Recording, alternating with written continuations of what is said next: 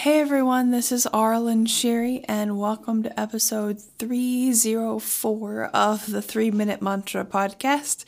This is where we come back to the present moment for just 3 minutes and sing a Sanskrit mantra, connect with our voice and our body. This week's mantra is Om Kleem Kalikaye Namaha. I usually have a new episode out every Sunday.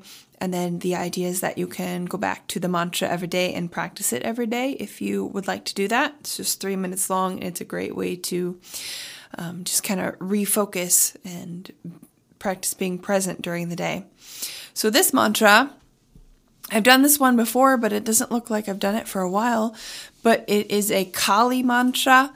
Kali is one of the Hindu goddesses, and she is an incredibly fierce goddess. And I wrote this melody for Om Kleem Kalikaye Namaha. I wrote it a while ago, a couple years ago, I think, and it was about protection of children. Because she's just, if you look at the pictures of her, she's just depicted as being very, very scary. But she actually, Kali is something, I've sung Kali mantras for many years because she represents like tearing down the ego, tearing down false, tearing down evil, and revealing truth. And all that's necessary in order to be able to rebuild.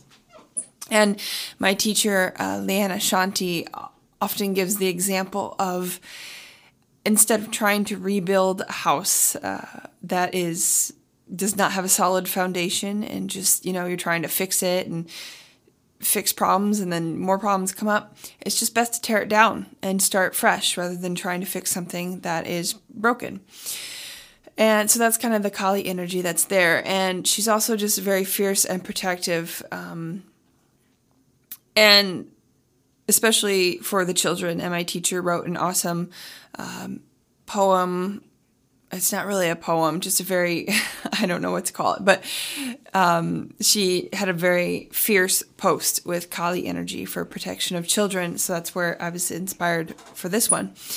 And a lot of my friends are going through custody battles and just lots of stuff with their kids, fighting for their freedom and their protection.